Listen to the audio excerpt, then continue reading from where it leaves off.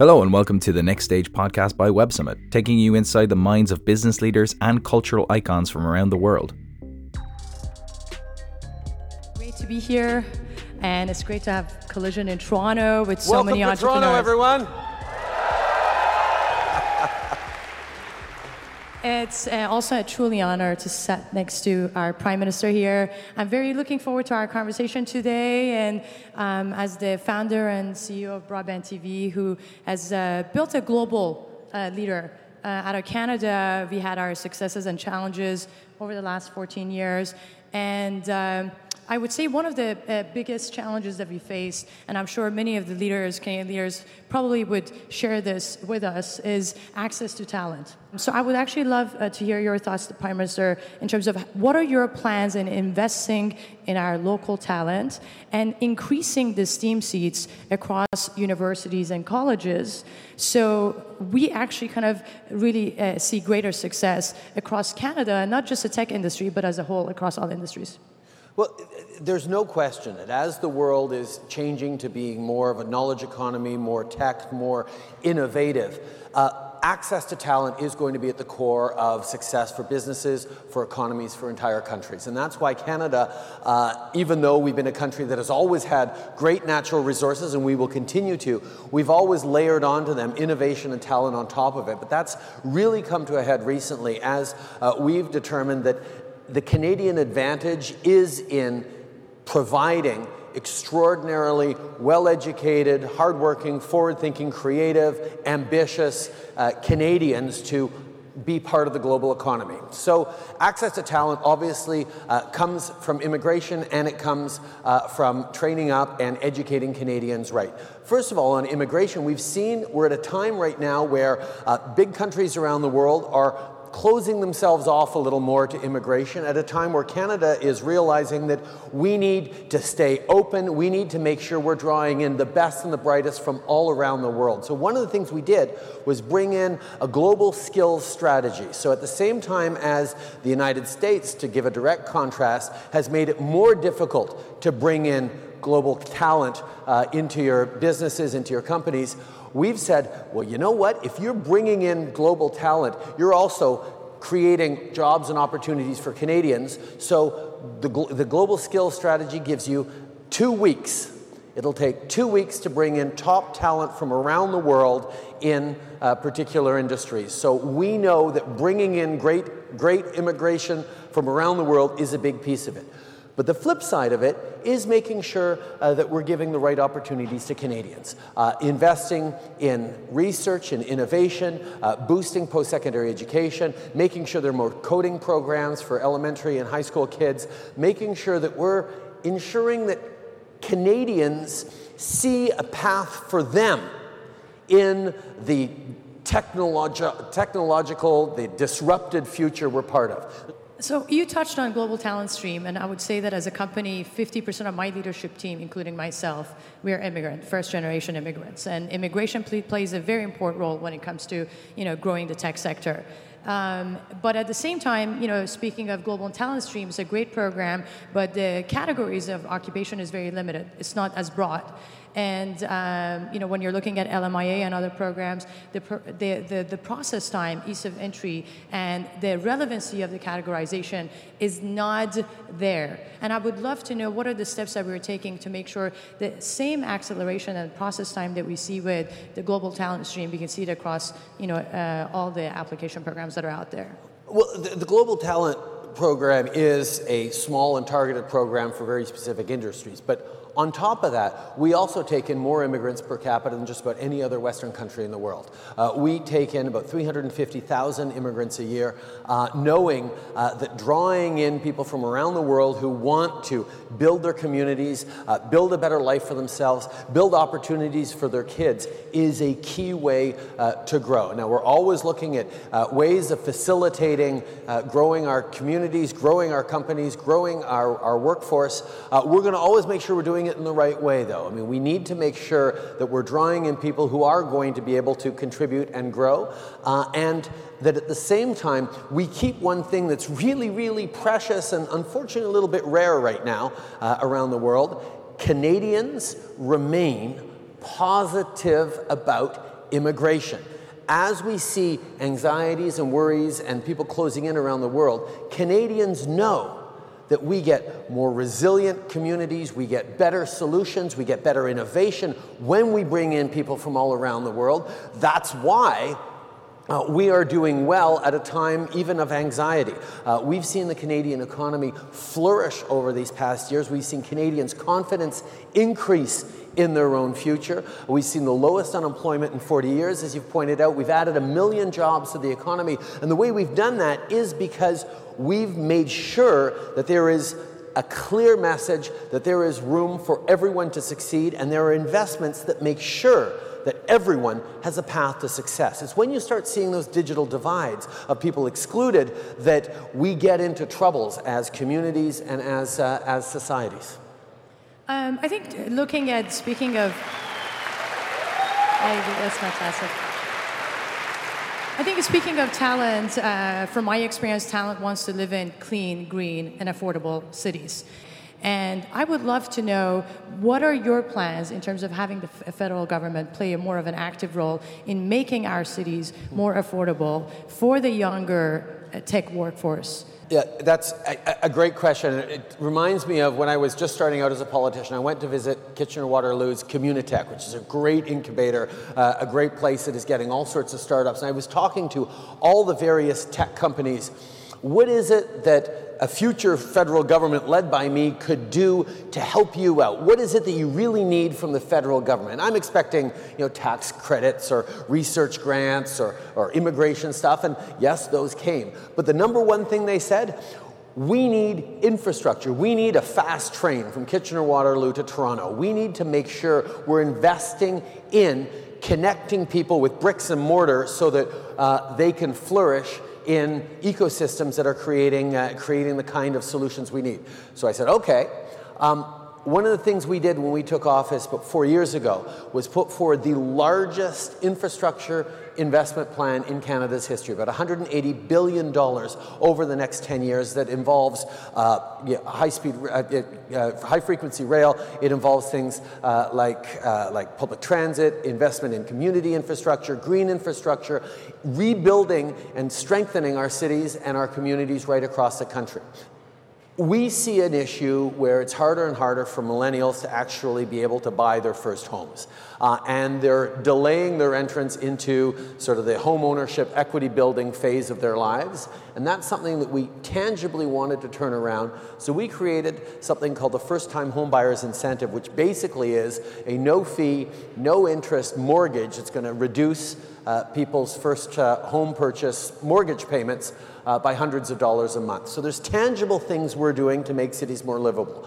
On top of that, we've done things like Smart Cities Challenge to try and spur innovation, and we're investing in the kind of social innovation infrastructure, things like a Canada Child Benefit, things like increasing seniors benefits, Canada Workers Benefit, Canada Training Benefits, the kinds of things that are going to allow people to actually feel like there is room for them to succeed in our communities, in our cities, while we're building a better future. Knowing that our industry is growing faster and creating more jobs, how can we have the federal government providing similar benefits and advantages to the tech community? The fact is, no government has ever invested as much in the tech sector, in innovation, in research, as this government over the past 4 years, because we know it is an essential path to the future. Whether it's having invested hundreds of millions of dollars in venture capital frameworks, whether it's making sure that we're investing in research and fundamental science, in things like AI. We did about $125 million direct for AI right across the country. We've created superclusters, which are hundreds of millions of dollars. We know that investing in universities, in research, in innovation, in training are the kinds of things that are going to give us the best returns in the future. So those are investments that we've made and we will continue to make, because we have seen a lot of, we've spent a lot of time trying to compete with Silicon Valley, or watching Canadian innovators head down to the Bay Area to try and succeed. And what we've seen over the past few years is increasingly people are coming back for the quality of life, for the stability, for the access to global talent through our immigration, through the livable cities, through all the different things we're doing. Plus, a lot of people are bringing a lot of capital back with them from Silicon Valley because people are realizing there are a lot of amazing opportunities to invest here in Canada. I want to ask you this question. What is your elevator pitch for companies that want to grow their business out of Canada? Why should they choose Canada? Access to global markets through our free trade deals, access to incredible talent through our great education system and our immigration system, strong, resilient communities that embrace within them the diversity of the entire world, that understands how to be part of global markets, global supply chains, a quality of life that is based on being there for our neighbors and leaning on each other. Something about the winters here makes us understand we have to lean on each other to make it through them. But more than that, we understand that standing up for each other's rights and creating strong societies doesn't need politics of division and attack, can bring people together. This is a good place to set down roots. This is a good place to build a company. It's a good place to build a future. We've got socioeconomic, fiscal, banking, legal stability that is world-class. And we're a country qui le fait dans les deux langues en plus, donc on a l'accès à la planète en français et en anglais. We have access to the planet in French and English. Now, closing the gender pay gap will contribute $28 trillion to global GDP, which is a 26% increase. In Canada, that will have a $150 billion impact by 2026. And I would actually like to ask the leaders in this room that don't actually practice gender pay and that don't have a 0% gender pay gap to really think about why that is the case and do something about it today. That said, you are a thought leader, you're a global leader on this issue. Canada is a global leader on this issue, but it seems that it's taking too long for us to really experience significant improvements. What does it take to have men and women get paid equally in Canada? And how can we accelerate the process? We are seeing significant improvements, but you're absolutely right. It's one of those things where even with all the work we've done over the past few years, the pay equity gap in Canada is larger than some countries. You wouldn't think we'd have larger gaps then. That's why we're working on closing it. We're moving forward with a proactive pay equity regime that is going to transform that in a very active way that we're very excited about, but that's something we moved forward with just last year.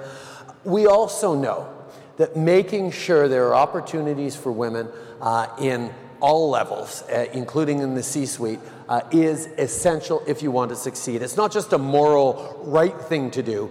We've now seen it's the smart thing to do. We know that diversity and resilience go together. We know that having 40, 50, 60% women on your board, in your organization, leads to better outcomes, and increasingly companies are understanding that and moving forward in a very aggressive way.